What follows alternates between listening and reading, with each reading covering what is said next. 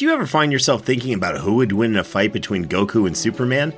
Hi, I'm James Gavsey, and on the Who Would Win show, me and my co-host Ray ignore anything important happening in the outside world and debate fictional battles between characters from comics, movies, and video games. We got a new show every week, and almost always am I the winner. Yeah, not true, Ray. In the past, we've discussed such matches as Captain America versus Darth Vader, Solid Snake versus the Iron Giant, classic matchups like RoboCop versus Terminator, and even the Muppets versus Sesame Street. That one was crazy.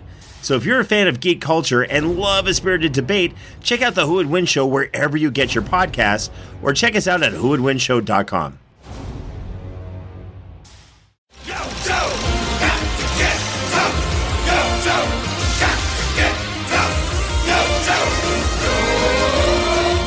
Everybody, and welcome back to your favorite G.I. Joe podcast show. Here today, it's 2021. It's a new season. It's still Deke era G.I. Joe. This is Knowing is Half the Podcast, and I am Ray Stacanis.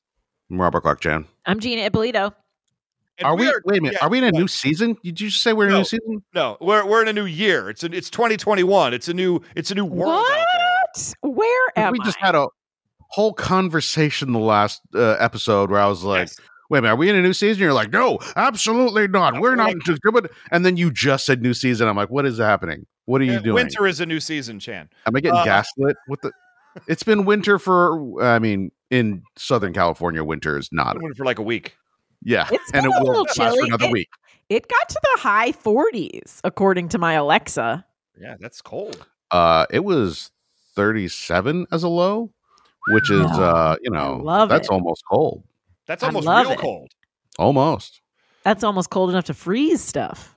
Yeah, you could put water out on the sidewalk and it'll it'll make an ice cube, right? I do that every night just in case some burglars come. I splash a bunch of water on my steps because I watched a documentary one time where a kid did that, and then burglars couldn't burgle him. That is a constant. You always are getting these strange people knocking on your door at like 11 p.m. on a weeknight. Yeah, you do have kind of a real life Home Alone situation going on. That was one time, but now I have because of my Ring alarm, I can just sit in the dark and watch who's out there all night long. And you do. For the record, I just assume. Guys, today the episode we are watching is a real humdinger of an episode and really split the team as far as our feelings on it. It's called A is for Android. Here's the thing. It didn't really split the team. Two of us said it was good except for one element, and one of us is a grumpy old man. The thing is, they still don't know which one is which. Yeah, because I'm screaming in tortured pain, there are plenty of people like, was that Ray? I'm not really sure. Maybe that was Gina. I don't know. I can't tell the difference between them. But here's the thing. We shouldn't say why we liked it or why we hated it because it'll give away the whole episode. Yeah. I appreciate it's Chad, I appreciate that you're bringing back like early season 1 bits to the show whenever possible. Wait, the what? Ray and Chan sound exactly the same bit from early season 1, and I'm here for it. It's still true. It's not like one of you altered your voice enough to or adopted a Boston accent so that people can tell you apart. People still can't tell you apart. Chan, why have you not done the Boston accent yet? We talked about this in our production meetings. Hey, how you like them apples? No. As a New Jersey person, I am offended. Is that what did I do wrong there? Was my ace? You mashed up Billy Maguire. What's that movie called? The janitor. Billy Maguire. No, it's called Billy Maguire. That's the one. Keep going. It's called Hanks Cruise. Smart janitor hangs out with. You're thinking of hangs out with Robin Williams. Hangs out with the genie from Aladdin. This is what happens when I can't remember. Definitely things. Fisher King. Isn't it named after a guy? The Born Identity. The Born Identity, yes. You mashed up Taxi Driver and The Born Identity, except not The Born Identity. You mixed up Taxi Driver and Smart Janitor hanging with Mr. Williams. I'm genuinely curious now whether you remember the name of that movie or if this is a bit. It's hard to say. I really can't remember it. I believe her. I think it's a guy's name. I think it's the janitor's name. I think it's whatever Matt Damon. Matt Janitor. It's called Matt Janitor. That's the name of the movie. Ben Affleck and Matt Janitor, the classic acting duo. You can forget. All right. Well, I'm moving forward here. No, I'm going to get it like midway through this episode, and I'm going to scream it out. I'm not going to Google it. I promise you, listening audience, I'm just going to sit here until it comes to me. What I love is most people at home right now are screaming at you through their podcasting device. By the way, I keep thinking Billy Madison, and it's not that. Did you mash up Jerry Maguire and Billy Madison? Yes. Are you picturing Adam Sandler in the Tom Cruise role? And are you now thinking of Mission Impossible with Adam Sandler in the Tom Cruise role? Because that's where I am right now. I'm picturing Adam Sandler as a super smart janitor and him going, so hot, want to do the math. Fun fact, I fucking hate Adam Sandler, so this is what if he's listening? It's just a wonderful episode for me. Adam, if you were listening, thank you. But come on the show. What's going on? Sign up for our Patreon. I don't want to hear you. I just want your money. Thank you. Patreon.com/knowingishalf the podcast. So anyway, this episode's called A is for Android. And this is essentially what if we remade the Synthoid Conspiracy episode, but really lazily and added a kid. Like that's sort of where we're at. I thought you agreed it was good. Oh no. You still got me on board by doing it lazily and with a kid. No. Don't get me wrong. Here's the thing. I'm gonna no spoilers, but I'm gonna let my opinion be known. First of all, this was written by Sandra Ryan, so I was excited to see a lady. No ladies in the episode, I will point out. Not a single one. Not even in one of those weird non-speaking roles where they just stand in the background and go, yay.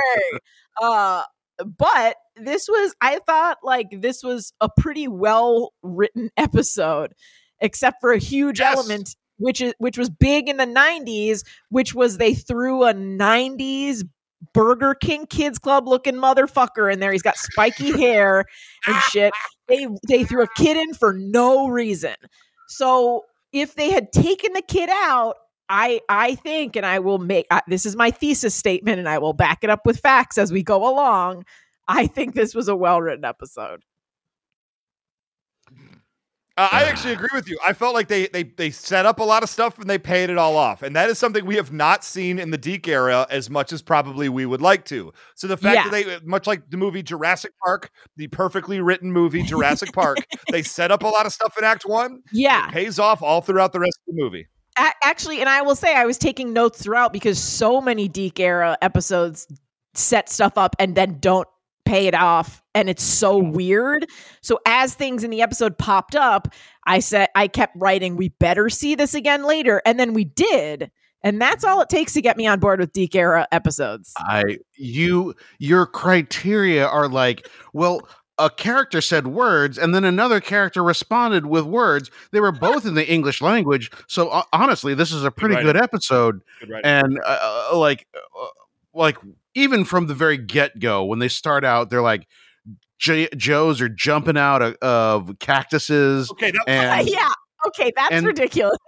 And the design of the characters is already so terrible that honestly, I was like, oh, wait a minute, is this going to be like turn out to be a training exercise? And Joe versus Joe for some reason, and then it turned out because I'm like they're doing so terribly that this doesn't even make sense, and then it turns out it's a surprise attack. And this is what's great about it, Chan. I love this part because it's the desert, it's nighttime. There's a GI Joe base, and Cobra is attacking a surprise attack with gliders, but apparently Joe knew they were coming somehow. We don't really get into that. So all the members of the Joe team are outside of the base somehow, dressed in full-on cactus costumes. And the first one appears because a glider is going so close to the ground that a Joe reaches out and like grabs his leg and pulls him down. And it's like, surprise, mother effer. And then all the Joes like sheer out of cactuses and start attacking. And I was like, I love this. I love this. Here's the thing. The cactus part was ridiculous because I don't think those were cactus costumes. I think that it was supposed to look like they legitimately like hollowed out and crawled inside cactuses, because when they come out of them, they burst off of them. Like, this isn't like you're backstage at a sketch show and you're like, can you get the zipper on this cactus costume? This is like they flex their muscles and then cactus pieces like burst off of them and fall off of them. And it was so weird. I couldn't tell if they were supposed to be like wearing them or inside them. It's more realistic because they hollowed out a cactus and then stood in them waiting for the cobras to attack. And then just reached out and started bear hugging people. What I loved is Pathfinder, the G.I. Joe Pathfinder, is in a full cactus costume, but all except for like his one hand is buried in the sand. His only one little piece is out. And he just like bursts from the ground like a zombie, and I loved him for it. It was great. Yeah. So I had logistical problems with what exactly was going on with the inside the cactus. Cactus studio. My biggest problem is everyone that would be inside the base defending it is outside on the side of the base dressed as cactus. What if Cobra came from a different direction? They'd be so effed sideways. The base would get overrun in 3 seconds. Tommy's janitors. I at least remember that it's like further away. A guy's name, like a very like Boston guy's name, like Tommy or Billy or Jimmy. Right. Yeah, I don't believe the character's name is either of those things. And you originally had the actor's name in there, but you've lost that now. So now I feel like you're just slipping into Adam Sandler and or Chris Farley comedies. Like, you're about to say Tommy Boy, and then you'll be like, yeah, sure, the super smart janitor Tommy Boy, right? He lives in a van down by the river. That's how that works. I will get it by the end of the podcast. I believe in you, Gene. I think you will get it. You're getting worse, not better, so I don't think so. I don't think it's going to happen. Cobra pulls back to their base, of course, because they've been defeated by cacti, which is delightful. And Cobra Commander's like, I don't know what's going on, Destro. Like, I don't know what I'm paying you for. This is crap. And Destro says, I was going to wait for your birthday, but here's an early gift for you. And it's a robot android version of General Hawk. Okay, so this is the part that when I was on board, because first of all, I actually recognize Cobra Commander and Destro. It's not just some random like, I'm an environmental hazard guy that you don't know. And like, I recognize. They call me Nosh. Yeah, and I recognize the Joes. Like, I know who General Hawk is. So I was like, oh, cool. 3 characters from old school G.I. Joe. And Name one other G.I. Joe character you recognize from this episode. Isn't Pathfinder from OG? No, Pathfinder's only from Deke era. But I mean, he featured in a few episodes and you remembered him. I know I did just say his name not long ago, but you remembered that. And I think that's progress. Isn't there a guy named like Lamplight or something? Or that's The Boys season 2, unfortunately. No, but boy. But like, here's the thing: my expectations are so low with Deke G.I. Joe that I see 3 characters I know and I get excited, and I can tell you what the plan is, which is we made an android version of General Hawk and are going to replace General Hawk and sabotage the Joe base. Which again feels like a series 1 plan, because I can easily follow it, and it doesn't involve like turning bugs giant for question mark. I will say that this is an acceptable premise. It gets deep sixed real quick, because then he starts saying like, I'm going to take over your base, then it'll be Cobra base. And that's not a totally weird thing to have an army base suddenly taken over by a foreign power, and then we just leave it there. No, here's the thing. That did happen in the real world. That happened. Russia took over one of our bases that we abandoned, and they made a bunch of videos making fun of us, and they put them online. Chan, I will push back. That's a real thing that does happen. Also, I will say I've been rewatching Agents of S.H.I.E.L.D. because I have not seen the last 2 seasons, and I want to watch it all at once because I'm a weirdo. And, S.H.I.E.L.D. and Hydra are taking over each other's crap all the time because you want their technology. You want their evil technology, or you want their good technology. So I didn't bump on this. I do think that it made it unnecessarily muddy. But up until this point, I'm on board with this episode. Well, I mean, this is a big thing with Cobra Commander and Deke era is for some reason, there's like 1 million G.I. Joe headquarters spread throughout the world, and Cobra Commander wants to conquer them all, and he also always wants the floor plans, and I don't understand why that's so important, but he needs the floor plans, he needs the blueprint, and he needs to take it over. Like that's his driving factor, seemingly, on these episodes. Yeah, they're his windmills that he's chasing. And also, I will say he refers to his men as incompetent nincompoops, which I love when Cobra Commander's calling people silly names. So I like it. Are on board. But he likes Destro's plan. He's like, I like our General Hawk. Now, after that's our cold open. So we come back and Destro's like, well, we're not ready to put him in commission yet. And he says, why? Because he's got bugs. And as a QA, as a fan of QA, I can appreciate having something with too many bugs hitting the open market and how you don't want that. So this General Hawk is basically the Cyberpunk 2077 of androids. And he works okay, but he has his sense of humor, they say, is out of whack. And Cobra Commander says, who gives a shit? But Jimmy Apples, the smart janitor. She's real close, Jan. She's real close. Jimmy Apples? The smart janitor. Jimmy Apples, the smart janitor. Jimmy Apples, colon, the smart janitor, a novel by Sapphire. I mean, that's pretty good right there. So what I would say is that we now flip over to General Hawk. And General Hawk is hanging out with a young kid named Adam. How old do we think this young He's 12. He's 12. He but 12, right? I hate 12. I think he says at some point, like I'm 12. I didn't pick up an age, but that felt right. I hate. Yeah, I think at some point he says you're only 12 or you're only 13. You can't be a Joe yet until you finish school. I'm pretty sure, but maybe I just inserted that in because I was so shocked by the fact that this 12 or 13-year-old boy is riding on General Hawk's lap. That was something. I mean, I don't know how that could not just be the biggest eject button in the history of animation. Yeah. At that point, you have to say, I am done with this and just get out because you're driving along on a bumpy road in a little one-person Jeep, no chaperones, nobody else.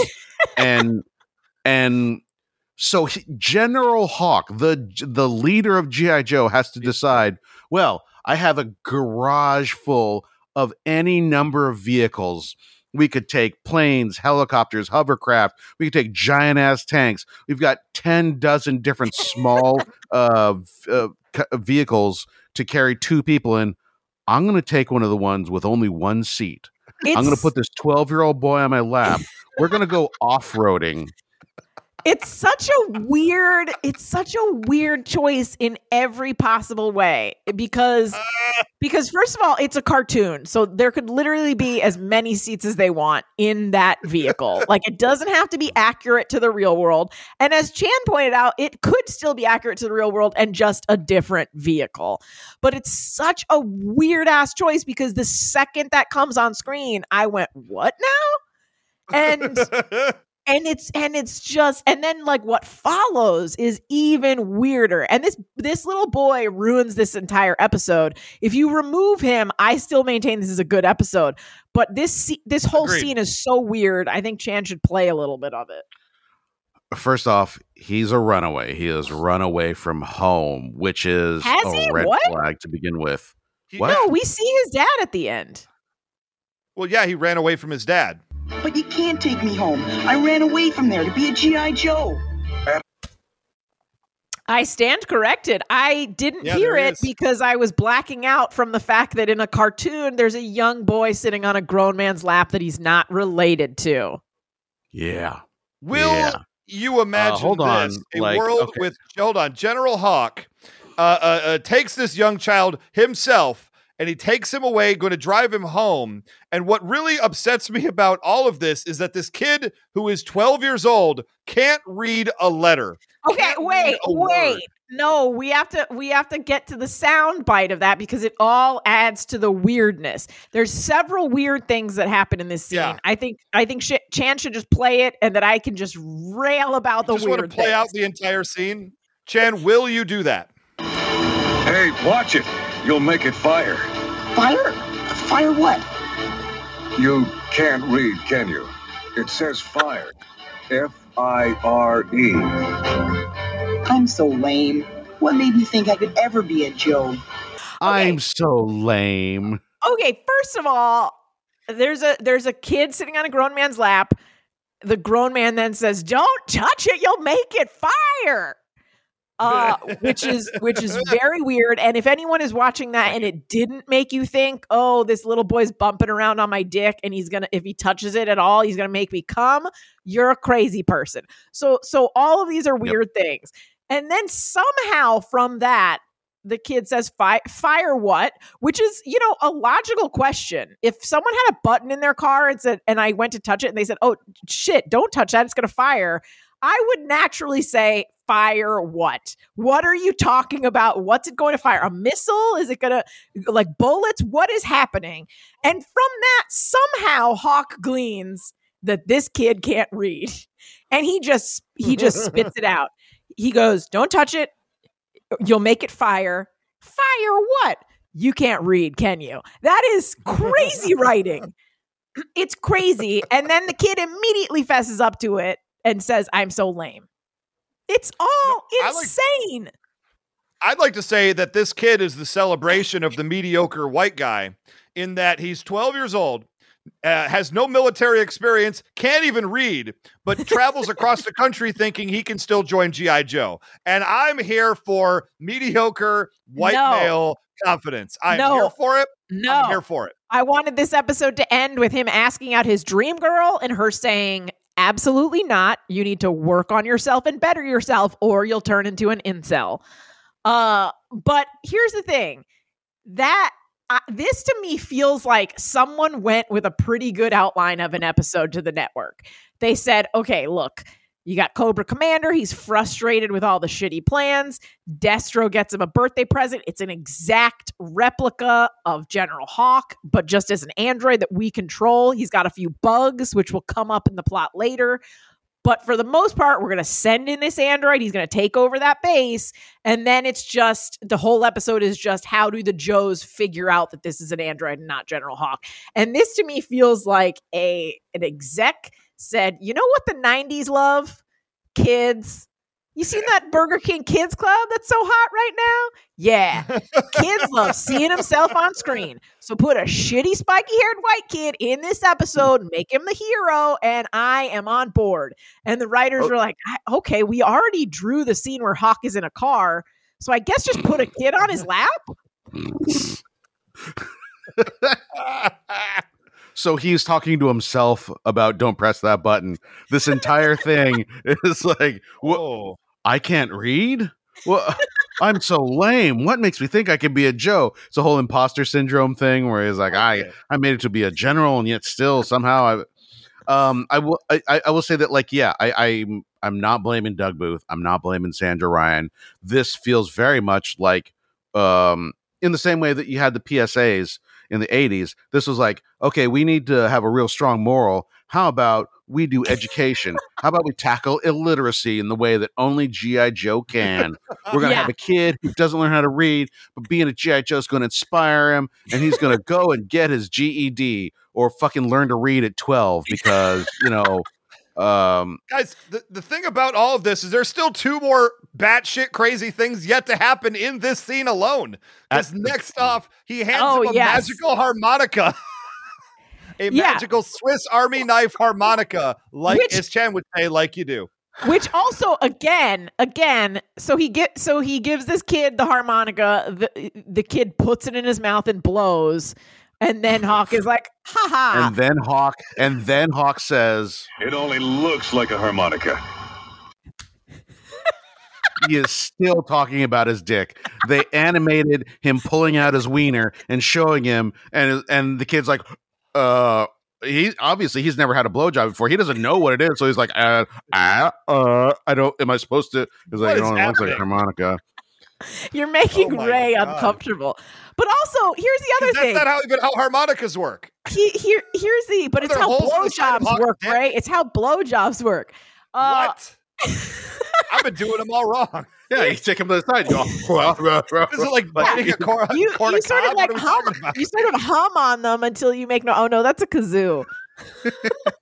No, listen, a kazoo I would buy. A harmonica is a very different animal. He gives this kid like a piece of a harmonica that's secretly like a Swiss Army knife in disguise, which first of all, it's probably pretty expensive. Second of all, you just gave someone else's kid a knife. Hold on. A knife. He just gave an illiterate 12-year-old a knife. Who's already on the run. An illiterate 12-year-old runaway. He was like, here, I'm going to give you a harmonica, hide it from the other hobos under the bridge, and then when they get close enough, take this out and knife them and take their tent. I know why you're thinking of Taxi Driver, because you were thinking of friggin' Jodie Foster, and like General Hawk is the friggin' pimp here. So what's crazy about all of this, even it gets wilder to me, because this entire time, General Hawk and Adam have been Cobra's been hunting them the entire time, and they attack, and so they have this en masse attack of Cobra versus G.I. Joe, and it's just Hawk, and Hawk says, "You need to get out of here, 12-year-old untrained Adam, runaway kid who can't read. Take my jetpack and fly back to base." I have in my notes, I wrote in all caps, why is he still in his lap? So they got pulled over, surrounded by Cobra. He's still sitting there on his boner. And I'm like, what is happening? At this point, he should be off of his penis. But no. I'll tell you what's happening. This is Cobra Commander pulls up and he goes, "Why don't you step out of the vehicle, sir? Why don't you have a seat? Why don't you have a seat? Why do you have a little boy on your lap, sir? Did you contact this boy on the internet, sir, General Hawk? Yeah, we're gonna replace you with an android who doesn't fuck kids." Honestly, that's a step up. It really is. What about a beautiful janitor mind? Beautiful janitor mind. Something like that. Something about a beautiful. That is a completely different movie. But it involves Crowe. Smart math person at a school. Involves smart math person at a school. Sure does. Yeah. Yeah. So does Young Einstein. Different movies. Wow. Young janitor. Young janitor.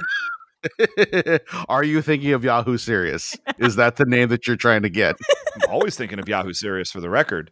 Okay, so the kid, I'm sorry, guys. This impressed me a lot more than you. Is that he hands this 12-year-old a goddamn jetpack, and he flies away and doesn't crash and kill himself 3 seconds after taking off. Like Hawk doesn't want this kid to join G.I. Joe, but has no problem giving him a $500,000 jetpack. Jetpack. There's a lot of stuff like that in this episode, like the Swiss Army knife, the jetpack, and then crap that happens later. But this is like. To me, this is all to be like, oh, see, he can't read, but he's not dumb. He's a smart kid that could figure out a jetpack and a Swiss Army knife and all this other stuff. Gina, A, he didn't figure out the Swiss Army knife. B, you're smart. If someone handed you a jetpack, how would you do with it? How would you handle having a goddamn rocket just strapped to your back with no manual? Maybe an on switch. Here's the thing. I would operate a hoverboard. You can't operate a jetpack. Here's the thing. I would surrender, because if I strap that to my back, there's a 97% chance I would die. And if I go with Cobra Commander, there's just like a 10% chance I'd be raped. I mean, if you're in the jail cell with General Hawk, there is a 100% chance he will be raped. It goes up, unfortunately. Just gonna put that out there. Oh my God. Okay, so General Hawk is captured and replaced with his double, with the android. Great. Good plan. Good plan. Erase all the little boy stuff, and I say good plan. Yeah, I'm fine with this. So the kid shows back up, and does G.I. Joe not turn to each other and say, "Oh, looks like General Hawk changed his mind about the kid"? Like, in their minds, yes, this illiterate 12-year-old is totally joining G.I. Joe now. Okay, they don't know that he's illiterate. But here's the thing. 12-year-old, yes. Illiterate. But here's the thing. So the kid shows back up, and then Android Hawk closely follows. And yes, and says like, "Oh, what? We're letting kids join G.I. Joe?" ? Clearly question mark. And then the little boy goes, "Oh, so you changed your mind?" And he goes, gotta go." And then everyone's like, "Yep, that's General Hawk." Correctly. That's the General Hawk we know. I mean, I guess these other Joes seem okay with it, though. Do they like, so Hawk, you drove with this child out into the desert. You both showed back up, and now you've changed your mind about him being a Joe. What do they think happened out there? Also, here's my major problem with it.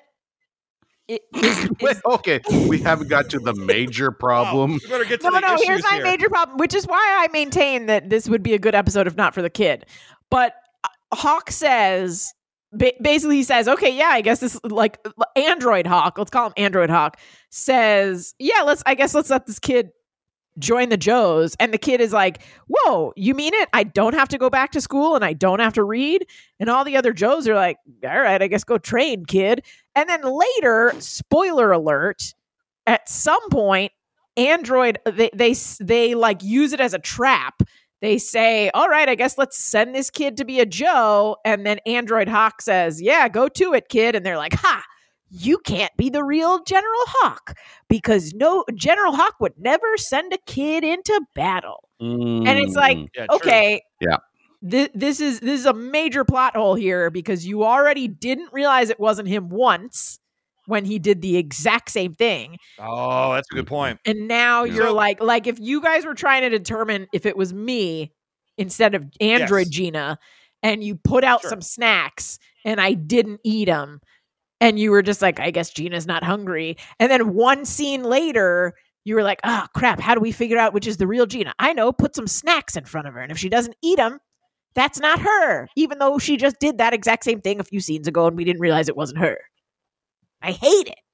So what you're saying is the writing on this is bad. No, and the episode is bad.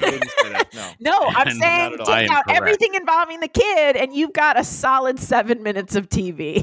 So take out all of the bad writing and what you're left with is a good episode. I agree. Yes. That is correct. I still maintain that there was a good episode in here and an exec said, "Hey, let me tell you something. I just learned my nephew can't read and he's a big dumbass, but he does like cartoons and he buys a lot of toys. Write an episode about his dumbass.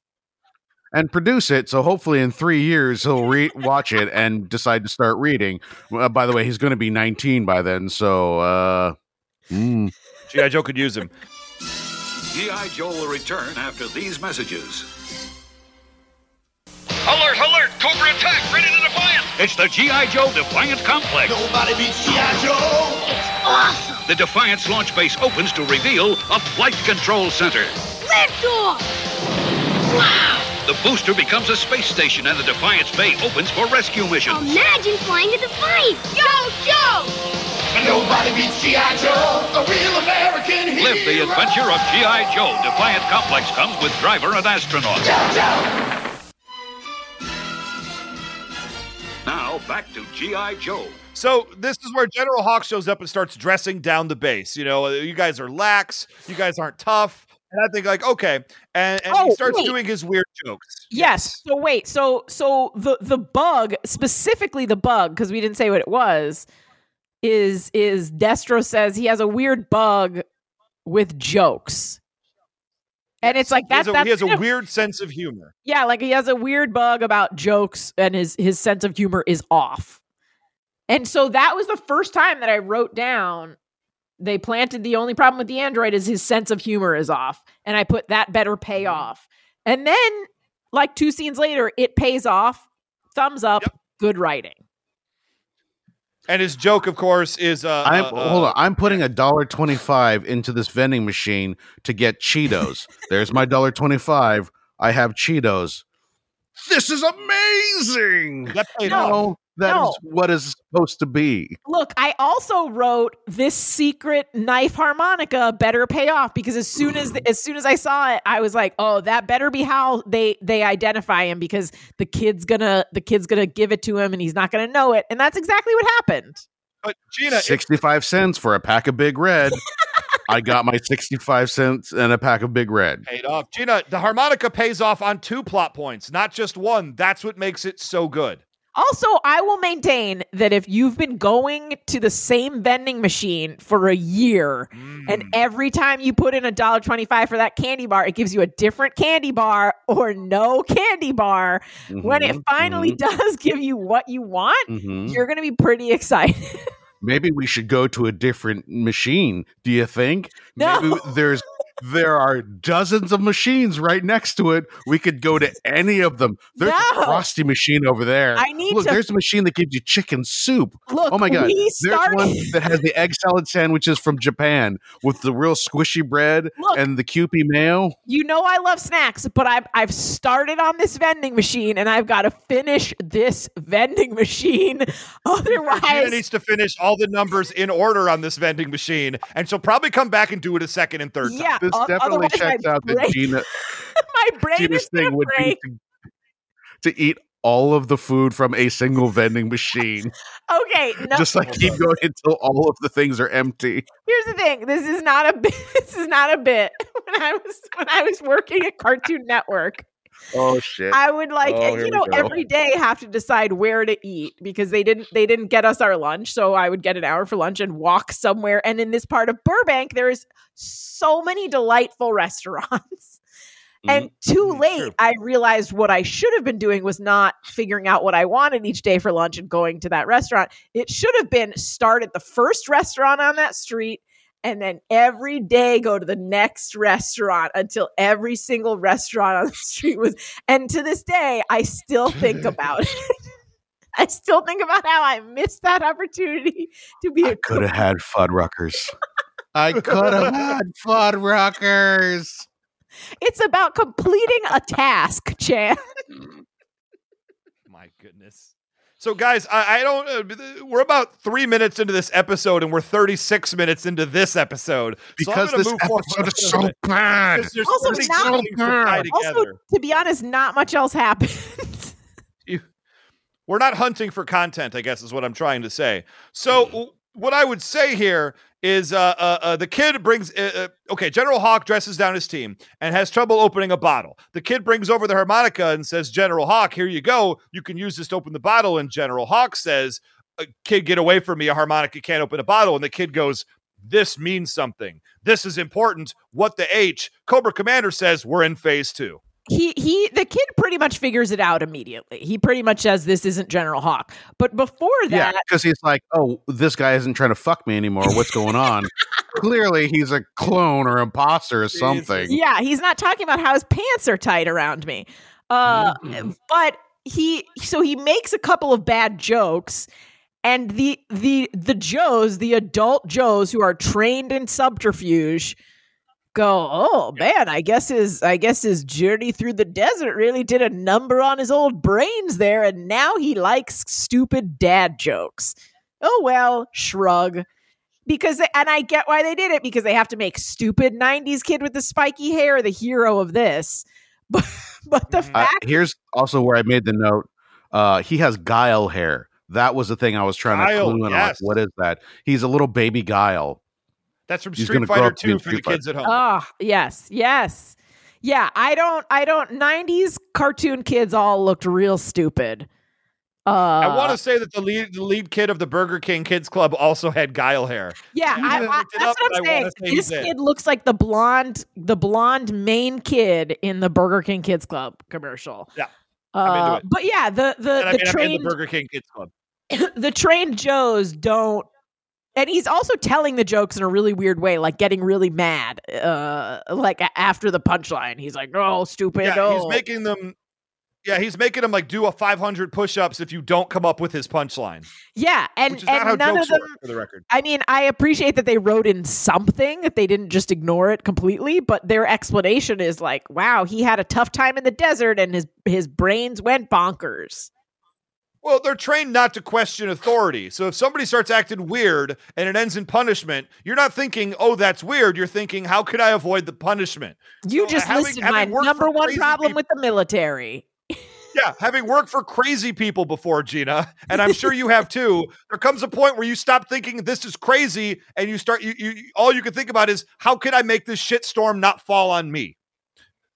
No, so I pretty much never stop thinking things are crazy, and then I just get real unhappy. It occurs to you afterwards that these hour-long meetings with your boss that turned into full-on therapy sessions that had nothing to do with the job, maybe that's not what you were there to do. But also, here's the thing: this kid figures out way earlier than I expected him to that this is not General Hawk, and the Joes figure out something's wrong with him. They don't know why. They just think like, oh, the desert scrambled his brains. And then the kid goes to them and says, hey, that's not General Hawk. Now, they've already talked about how something is weird with him, and they don't hear this kid out. And so then the kid is like, cool, I'm going rogue. I'm going rogue, motherfuckers. He doesn't even try. The Joes are correct to not listen to the illiterate 12-year-old. Just for the here's record, the thing. He doesn't even try to convince them. Does not matter. He doesn't even try to convince them a second time. He just goes in there and he's like, hey, I don't think that's General Hawk. And they're like, get out of here, kid. And he's like, all right, cool. I'm going into the desert by myself to take on the bad guy. Oh, you're not listening to me? Then I will leave. And he goes into the desert by himself. He finds tracks, and he's going to track it to the Cobra base. Meanwhile, a whole bunch of bats now attack G.I. Joe base, and over the intercom system, like some sort of weird offensive coordinator in football whose equipment went out, General Hawk from the control room is ordering the Joes to do crazy things that are bad in battle and will not work. Like Joes immediately run to the vehicles to overpower the bats, and he goes, no, man, no vehicles. And they just listen to him, which is weird. You know, like I know it's military and you got to take your orders, but if you're right next to the vehicle, you just get in the vehicle and say, I didn't hear that order. My bad, General Hawk. You don't keep going. And meanwhile, he's throwing jokes at them over the gosh darn intercom in the middle of battle, and the Joe's like, I don't know what the F is happening anymore. You know what kind of beans cannibals like? Not another riddle. Human beings. Get it? I would say, yeah. Like there's an episode here where he's just fucking insane, and we get a lot more of that laugh with the jokes, and you're like, this is super creepy and interesting, and not the thing that we got. Again, only bad thing is the kid. Well, and this is what really upsets me. The kid just shows up in this desert Cobra base, and there's a Cobra member there from the first scene of taking in General Hawk and capturing him. And he says, "I've seen this kid before, but I don't know." And the kid said, and they say, well, "Kid, what are you doing here?" And they even make a point to say in Cobra, "We haven't had a new recruit volunteer in years." The kid shows up because the kid and they say, "Sure." The kid says, I'm here to sign up. And then there's a pretty funny exchange between Cobra Commander and Destro. Where it would be funny if he jumps out in front of a bunch of moving tanks. Yes. And why would they stop? Like that was what just made the whole scene not work for me. Because the interaction is pretty funny. Voluntarily? Has this ever happened before? Never. I wouldn't trust him. Nonsense. Talk to him, boy. It's pretty funny. This is what's super upsetting to me, is if we accept the reality of this world, that there hasn't been a volunteer recruit to Cobra in years. This kid shows up in a literal middle of nowhere desert base, and Cobra has a giant thing on the side called recruitment that's currently in operation. Well, no, that's not how anything works. Also, this raised a lot of moral questions for me, because does that mean that everyone who's currently in Cobra is a slave? Like, because Cobra Commander makes it sound like we don't recruit, we force. Like we've never had a voluntary recruit. Which I always thought they were doing it because of the bonuses and the benefits packages and all that stuff. And Cobra Life subscription. Yeah. But we've seen in other episodes of Deke Era that there are like Cobra recruitment centers. So they're just breaking their own reality for a joke that I don't think paid off. Yeah, again, related to the kid. But and this is the part, and then they just like let the kid run wild, I guess. Like they don't follow up on him. They're just like, they're like, follow the signs, and then the kid says, if only I could read the signs. Yeah, good writing. And here's the thing too. Here's the thing. So he clearly is looking for General Hawk, and every door is conveniently labeled. And he's like, oh God, if only I could read. So the moral is like, hey, stupid kids, if you don't learn to read and you're ever inside a Cobra base, you won't be able to rescue any prisoners because you don't know what things are. But just to hammer Look, behind quicksand, the only other thing that I worried about as a child was ending up at a Cobra base and not knowing where the prison was. So yeah. There is that. I do love it because he opens up a door to a furnace because he thinks maybe this is the prison. And it's a furnace door, and he opens it, and he gets backdrafted. He gets flames in his face. Why is there a door here? This is terrible. And I wrote, that's not how furnaces work, because there is just a wall of fire behind what I assume is a wooden door. And he couldn't tell. I guess there was no heat coming from the door, but he just. No, but it's like to hammer home the fact that if you're a stupid kid who can't read, you risk being burned alive. Like I thought I was like, what is this next door going to be? Is it going to say snakes? And I can't even remember what it said. Something pretty stupid, I assume. It says lab. He goes into a lab and sets off their alarm, so he gets captured. Oh yeah, which that part is really weird because it says lab. But it has a keypad on the door, which he clearly does not know the code to. Nope. So he just mashes a bunch of buttons like a fucking idiot. Yeah. And then sets off the alarm. And yeah. Oh, no, it doesn't work. That's right. Thankfully, though, we have consequences to his stupid actions, which results in him getting captured. Again, good writing. Chan, I think we're in agreement here. Will you give me that? I mean, I'm going to put in $1.50 and get out the Gardettos, the garlic rye chips, which honestly, it's a good price, and you don't really often find it in the machine. So like, I'm for that, but it's still, there's a machine over there that heats up a pot pie for you. Got to eat everything in this machine before moving on to the next one. It heats it up, and I don't care how good the other machines are. A1, A2, A3, even if they're empty, because you just don't know. You got to do them all. Gina, you're with me. Got to catch them all. Thank you. So Adam gets stuck into a prison cell with General Hawk, and General Hawk's like, yo, hey, it's me. My dreams have been answered. I'm alone in a prison with this kid. Yeah, his defense when he gets out and gets arrested is going to be like, oh, the war is dark times. I was a prisoner of war. I can't be held responsible for what I did in there. Cobra made me. They have mind control. Yeah, it's like when you're locked in every kid knows if you ever get locked in a supermarket overnight, I'm sure we've all had this fantasy.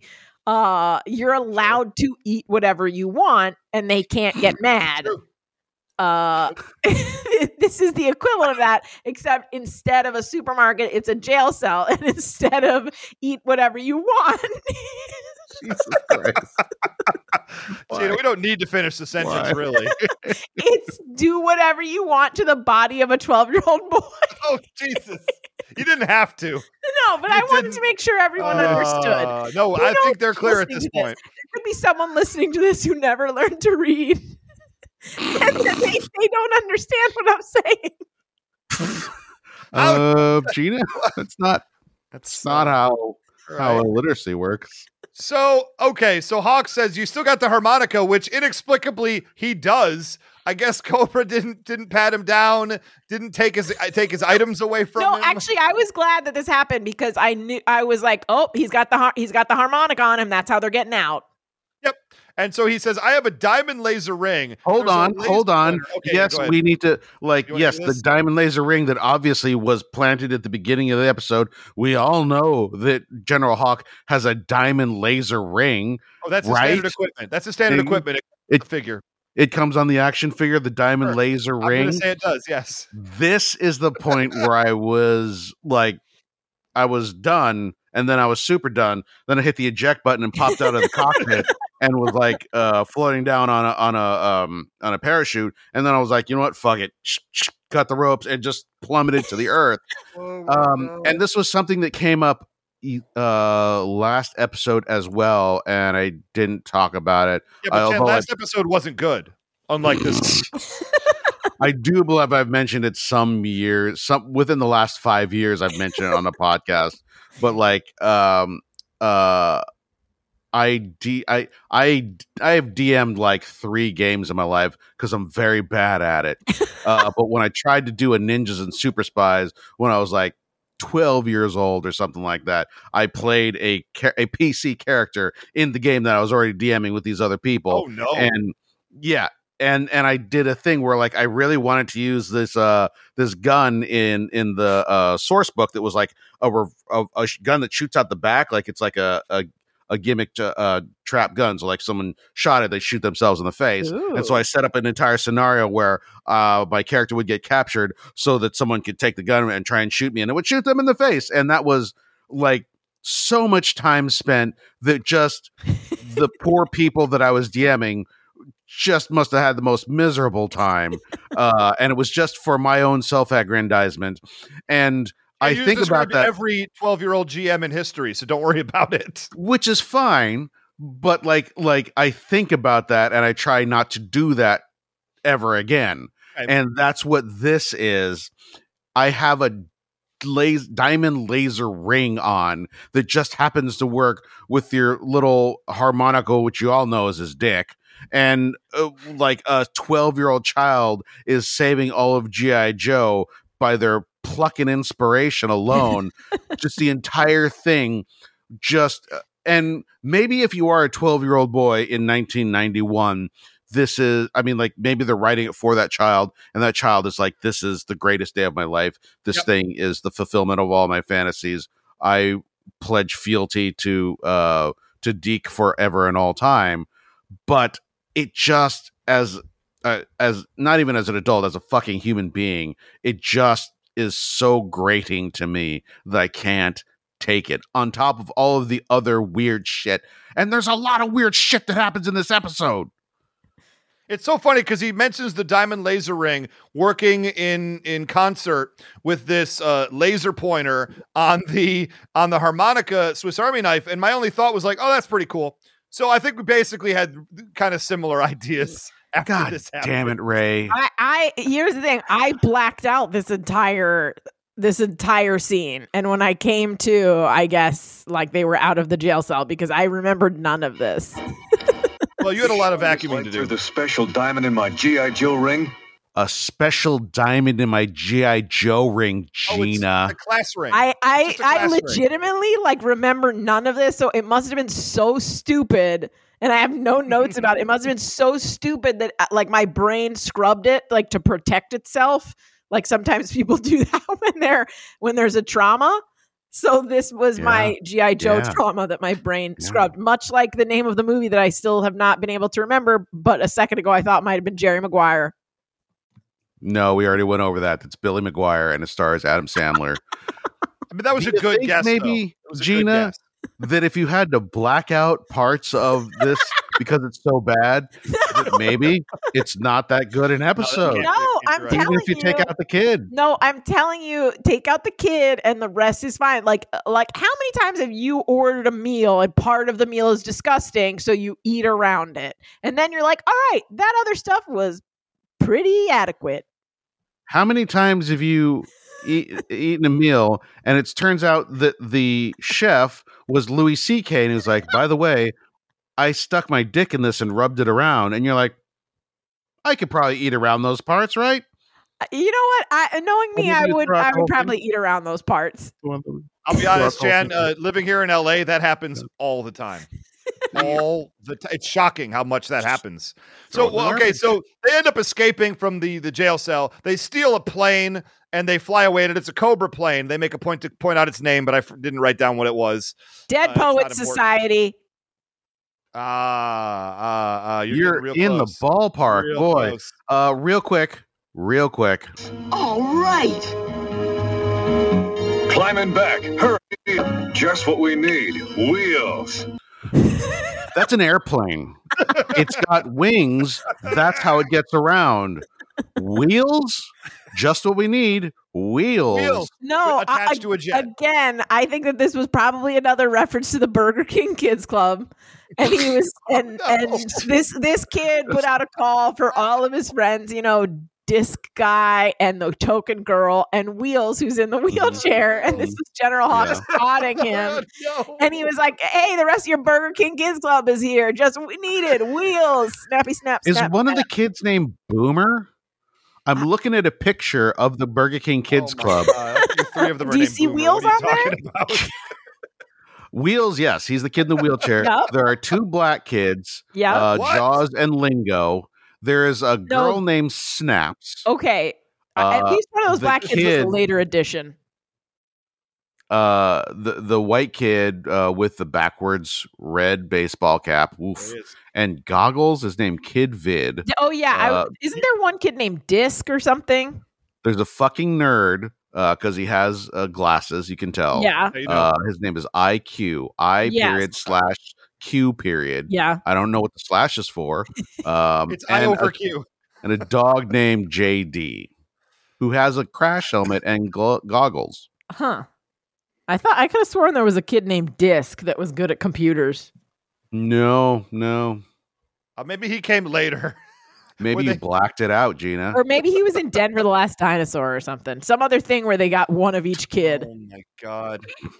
So Chen, if you could give me my favorite sound pull of the entire episode, because Android General Hawk is still shouting orders because this battle is still happening against G.I. I know Joe what you're going to ask for. And I'd like you to hear, because they start attacking. They have a much bigger tank. They're coming straight on Cobra Commander's tank. They're about to overpower it when General Hawk shouts, "You there, in the brawler. Take him from the rear. That's an order." And why don't you think they think that's General Hawk at this point? This all adds up together.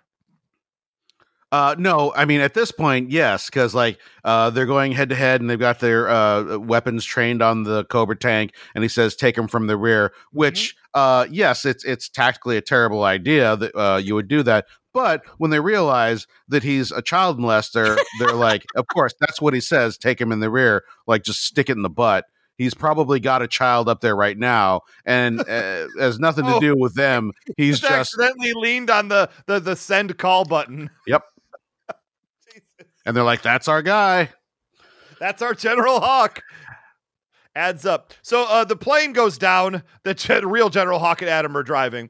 And so they meet up with some Joes, and there's only 5 Joes in this entire base, and they're constantly outside the base. Who is fighting this battle? I'm still having trouble logistically understanding, because it seems like Cobra's only attacking these 5 Joes. The goal is to take the base, and they never seem to go near the base. And it's upsetting to me that I cannot follow.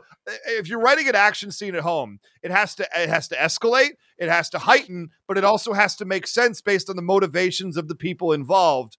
And that's all it takes to write a good action scene, Michael Bay.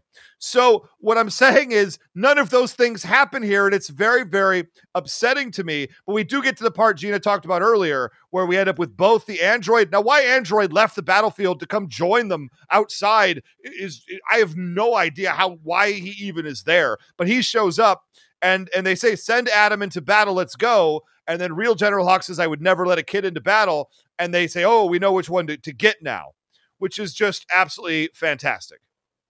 Good writing. Except for that part where it wasn't. Also, at this point, I'm saying just wing them both. You're in the middle of a battle. Just shoot both of them in the arm and see who's metal on the inside. You have a Swiss Army harmonica. You could just cut and see which one gives you blood and which one gives you oil. You don't need to shoot them, Gina. I'm just saying. I don't know. I don't know if they're gonna both stand still while you ask if you can cut their arms. But if you wing real them, one would. If you wing them, I'm just putting it out there that if either of you are ever in question, I'm shooting first and asking questions later. I think we knew that. I think we understood that even if there weren't a question, you still might take a shot at us just for shits and giggles. If I kill them both, I'll have gotten the bad guy, right? Thank you. I mean, if I kill both of you, I inherit all the podcasting money, right? Mm-hmm. I mean, that is a fact. That is how it works, yeah. Enjoy that one trip to Waba Grill with it. I will. I would really enjoy Waba Grill in these quarantine days more than I thought I would before you said it. So we got some very exciting stuff here. So I don't even again, I think I blacked out because I think Android General Hawk runs away and he's chased by real General Hawk and Adam while the rest of the Joes continue to fight outside the base against something, I'm sure. And they end up back up at the control room at the top of the base again. How? I don't know. But he goes back to set up he's going to blow up the whole place. He's going to blow up the whole base. Yeah. But also while he's running away, once they realize who the real General Hawk is, when he's running to go and do battle with fake General Hawk, he yells at them, "Get these motherfucking snakes off my motherfucking base." That's not what he says. No, that's exactly what he said. I wrote it down word for word. Snakes off my base. I actually have the audio of it. I'm not going to play it because you'll just. I don't want to make you look like a fool. Everyone will just have to. I don't want to make you look like the sort of person who would say not remember the name of Good Will Hunting for the entirety of a podcast. I thought it was a guy's name. Yeah, his name is Will Hunting. Oh, yeah. Oh, crap. Also, I've never actually seen it, so... Guys, I'll let you in. I've been playing a game this whole episode to incorporate the words good, will, and hunting as many times as I possibly could into the episode. So you can go back and listen, and you'll hear that I did it at least a dozen times over the course of this episode in hopes here's the thing. And it did not happen. I would not have come up with that by the end of this. And I've been forcing myself not to Google it, too. And it was driving me crazy. I guess at the 1 hour mark of the episode, you let Gina off the hook. I even scribbled at the top of my notepad, Matt Damon and Ben Affleck, just in case it would jog my memory. Just staring at those words written on my notepad. And it did not. Say Ben Affleck? Affleck, like the duck. I said Affleck, like the duck. So you kids at home, go back and listen and take notes. How many times I used the words good, will, and hunting in this episode? It was a lot. I really did try to work it in constantly. And I thought Chan was on my game. I thought I did it once and Chan started laughing. Oh, and I thought he was on to me, but that was a lie too. I was definitely laughing at something else. Wait, you know how people historians, you know how historians will watch Ronald Reagan speeches and be like, "Oh, crap, this was when the dementia started. He was still president." And there's all these theories about when it started. Someday someone's going to listen to this episode and be like, "Oh, that was when the syphilis started to ruin Gina's brain." Jeez. Well, you shouldn't have fucked Al Capone, first off. Second, there's one more scene in this, and we gotta get this thing because we're going so long. So they decide they're gonna go out with a bang. That means it's gonna blow up the base. I did appreciate that the two Hawks start fighting, and the real Hawk has the bad one pinned down, but he stops and puts himself at a disadvantage to hit a button to warn ambush the G.I. Joe that he's about to get shot from behind. That was noble and cool, a good character moment. But then we get the worst moment of the entire episode. Well, worst moment of the entire episode. It's real bad. So evil Hawk has good Hawk pinned down, and then he finally makes a reference of here's what I said to you when I was diddling you in the car. Do you believe I'm the real Hawk now? Basically. And the kid's like, "Oh, I know which one is real now." But also the reference makes no sense because what he says to him is hit fire, the button fire. And it has been established that this kid cannot read. So read. That's the part that bothered me. Yeah. So basically, Hawk has proven, yes. Remember when I told you to hit fire? That's how it proves that it's me. Now actually hit fire. So he simultaneously proves it's him. And also, that's not how illiteracy works. You don't memorize what a word looks like and then see it and go. Boy. But even more importantly, the worst part of this, because that's terrible, but the worst part of this is it's a huge, huge gun this kid has never used before. And massive, and General Hawk, who's like 2 inches, whose face is basically 2 inches from where this kid is going to shoot, says to him, hey, illiterate kid, hit the button that says fire, even though you can't read it, but aim exactly at him with this giant gun. And if you're off by a millimeter, I'm dead. Great, good plan. Also, I'm a military guy, and this is the best I can come up with. If you nail it, if you are spot on dead center right in the middle of his body, I'm still going to be dead because that's an enormous gun, like an entire couple of like 40 feet across turret comes out and trains as huge as barrels at him. Really great about this is he says, aim at him, use the joystick. So he's basically like, use it like a video game and aim it at him. What I love is he pulls the trigger and shoots the cannon and Hawk shoves him up off of him, meaning that he knew the kid was going to miss upwards. He knew the kid was going to miss and had to shove the android where the shot was going to go. So everything about this is wonderful. You guys are both horribly wrong.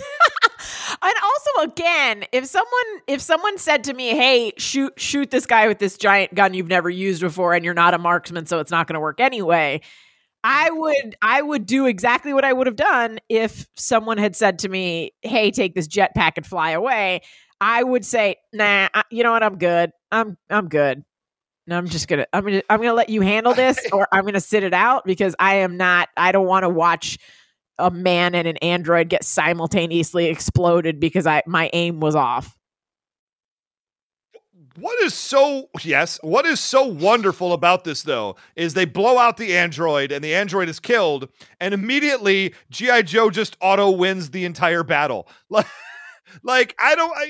just don't, all of a sudden, everybody just knows the android is dead, and Cobra's like, oh, this thing that we were using, but we still have a huge numerical advantage, and we've been fighting this battle for days now at this point. How long does it take Adam to walk into the desert, for God's sakes? So the fact they've been fighting this for hours, and there's only 5 Joes, and they can't get over on them, and they're fighting outside the base, the android dies, and Cobra's like, pack it in, we're done, we gotta go home. That's how it works, Ray. If you kill the lead alien, all the other aliens suddenly die. If the president is removed, all of a sudden all the supporters mysteriously disappear and are never a problem ever again. You're right. Yeah. And yeah, no, here's the deal. That, you know what? I'm wrong. That all holds up. Thank you. I did write here, huh? And then I wrote how, and then I wrote the end. That's but first, are you skipping the last scene? Yeah. I actually did skip the last scene because I hated it. But go ahead. Why don't you remind me what happens in it? Because I blacked it out like Gina. The illiterate 12-year-old becomes an honorary Joe. Yeah, that's good. That's just growth. But also, his dad is there, who they do not introduce, and you just see a grown man next to this boy again. I'm starting to think this kid is a child prostitute. And he learns his lesson because he says, boy, did I learn my lesson that I gotta learn to read. Otherwise, I might be stuck in a Cobra base at some point looking for a door that says jail, and instead I open a door that says furnace and get burned alive. No, the thing that kills me real quick, I'm going to play this because the music is honestly the worst part of this. Wow, thanks. The last few days have been so cool, I could stay here forever. They play patty cake at the end when he hands him a medal or some shit. I don't even know. I think that G.I. Joe learns because we know there's an axiom of like G.I. Joe. If you help G.I. Joe defeat Cobra in a battle, no matter who you are or where you came from, you automatically get to join G.I. Joe. That is a rule. That is an absolute rule of G.I. Joe, but they didn't let this kid in, which shows even with the G.I. Joe rule in place, he does not meet their standards being a 12-year-old illiterate kid. They finally rejected someone from G.I. Joe against their own code of conduct. Yeah, they're like, look, we let in a random singer. I think her name was Dazzler at some point. Satin joined. Satin. Yeah. We let in a wolf that can dress in human clothing. We let in that polar bear that one time in that one episode. There was a polar bear. They were like, this polar bear is now a Joe, but we don't like stupid kids. So fuck off. And they let Quick Kick in, who was wearing only a pair of shorts in the Arctic Circle at the time. So, I mean, they do not care who you are. Dusty, remember Dusty joined, and he was a refrigerator repairman and who just happened to fix a fridge on the base one day, and they let Dusty join G.I. Joe. So it's loose is all I'm trying to say, but Adam still did not make the cut. That made me happy. Yeah, they can't reward him at the end with actual Joe status, because then kids everywhere would have seen that cartoon, dropped out of school at 12, and then done whatever. Imagine army bases around the country have dissatisfied 12-year-old illiterate kids just showing up. I mean, maybe that's what happens now. I don't actually know. I was led to believe that I could get into a top military organization if I just stopped going to school and agreed to sit on their laps. I just showed up and sit on the general's lap. That's it. I mean, you can get into most organizations that way. I mean, you're wrong. Well, anyway, that is for Android. Chan, I believe there's something else we have to get to. There is not. Oh, crap. Last week was the last one, and we were going to discuss it and talk about like how we were going to proceed. And we were like, I already know the answer. So, Chan, I'm going to have to talk with you afterwards about who made the Final Four. You said that last week. I did, and I lied. So this week we're really going to do it, and we're going to start putting that ball in motion, and I'm very excited about this. So over the weekend, we're going to do voting. We're going to start the voting in place, and we're going to make this happen. For the record, and you haven't posted that image yet that I sent you like a week ago. Oh no, I forgot you did that. The songs that have made it through to the Elite Eight: Fraggle Rock beat G.I. Joe, Mask beat Silverhawks, Gem beat Kid Video, Muppet Babies beat X-Men. DuckTales beat Alvin and the Chipmunks. Pokemon beat The Simpsons. Sailor Moon beat Thundercats. And my boy Star Blazers beat Cowboy Bebop. That is some bullshit right there. I agree with Jay, most of those. Did you judge that yourself? Here's the thing. You can listen to the episodes and find out. That's a lot of work. All right. Well, Chan, we'll talk about what we're going to do, because we're down to the Elite Eight is where we're at, not the Final Four like I thought. So I should have probably looked at the graphic you sent me on top of not putting it up. I didn't even look at it, apparently. What's wrong with me? No, I did, because I yelled at you about some of those results. I remember that vividly. So anyway, guys, that's it for us this week. I hope you enjoyed Deke Era. There's only like 6 more episodes left of the Deke Era, and then we start season 5, the gritty reboot of G.I. Joe. Wait, season 5? Season 5 of Knowing Is Half the Podcast, which is G.I. Joe Extreme from the mid-90s. If you didn't recognize G.I. Joe characters from the Deke Era, boy, are you not going to recognize them. All new bland characters for G.I. Joe Extreme. Are you ready, Gina? Look, they can't call them bland if they're named Extreme, so I'm looking forward to this like flavor-blasted goldfish. I love it. I feel like we should rename this show from Knowing Is Half the Podcast to Zeno's Paradox, because I feel like every time we get halfway there, we still have to go another half of the distance, and half the distance, we are never going to get to that fucking turtle. We're not. I mean, I'm not even kidding. We literally have seasons to stretch us through the entirety of a full 4 years of the Biden administration, and that's before we have to get creative. Like, this is fantastic. Chan, it's your nightmare all over again, and I'm here to enjoy it. Look, if the world turns into a The Road-esque hellscape, ready. I demand that we still stop along the road and find a bunker and record these. Just talking to cans. Guys, I got a generator. We could just plug all our devices into the generator and record. It'll be loud.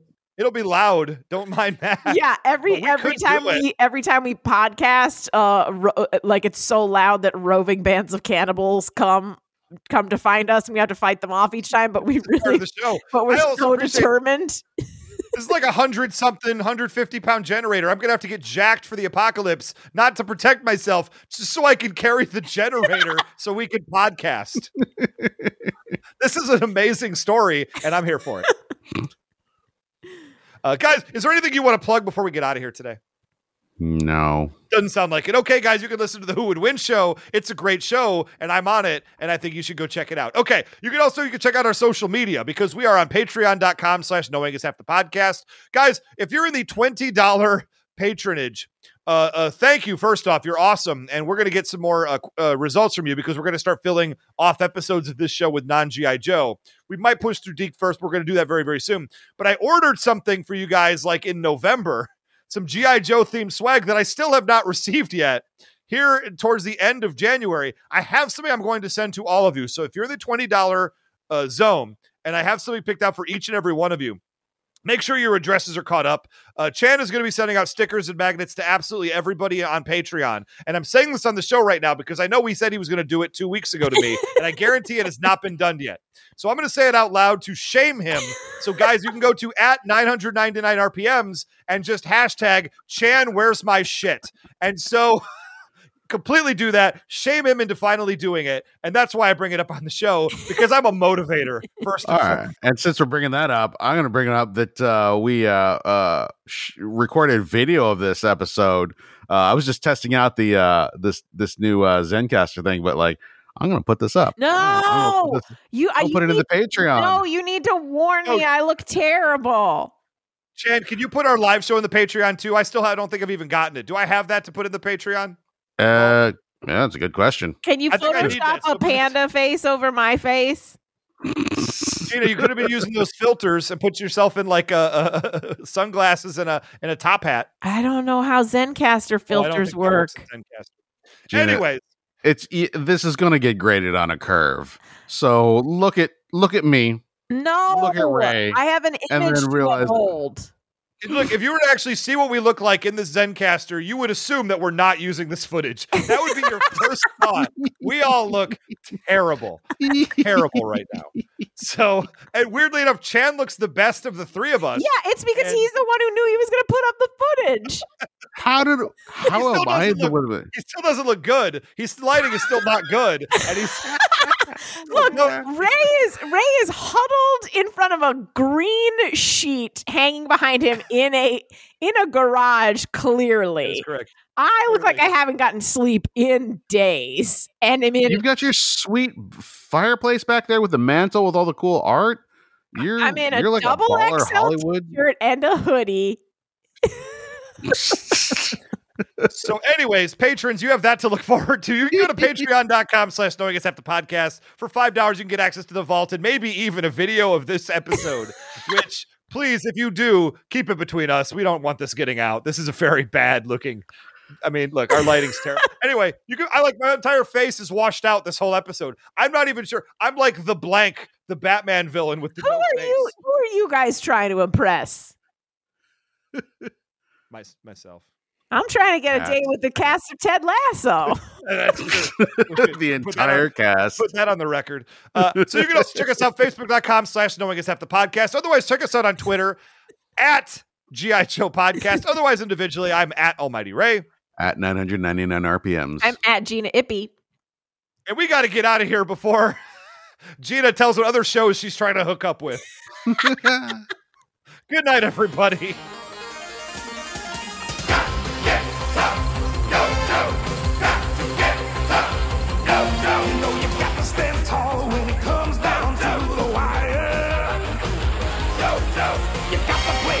When you cross that line of fire, you got to have guts to stand for your rights. You got to keep it gripping up the hold on tight. You got to do the fighting with all of your might. You got to keep the target straight ahead in your sights. Get tough, go, go. Get tough, go, go.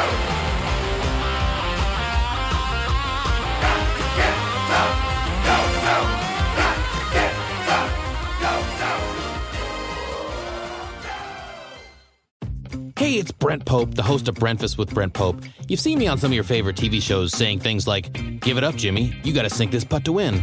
Or, "I wouldn't jump up and down until we stabilize the hydraulics."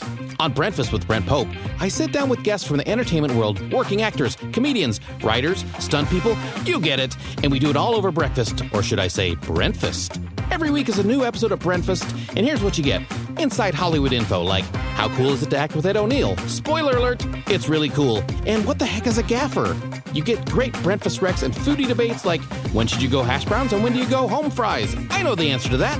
Trust me, my pancake posse, my bacon brigade. Listen up, because Brentfast is the most delightful 30 minutes of your week, so dig in, it's Brentfast time. Brentfast with Brent Pope, available at brentfast.com, Apple Podcasts, or wherever fine podcasts are found.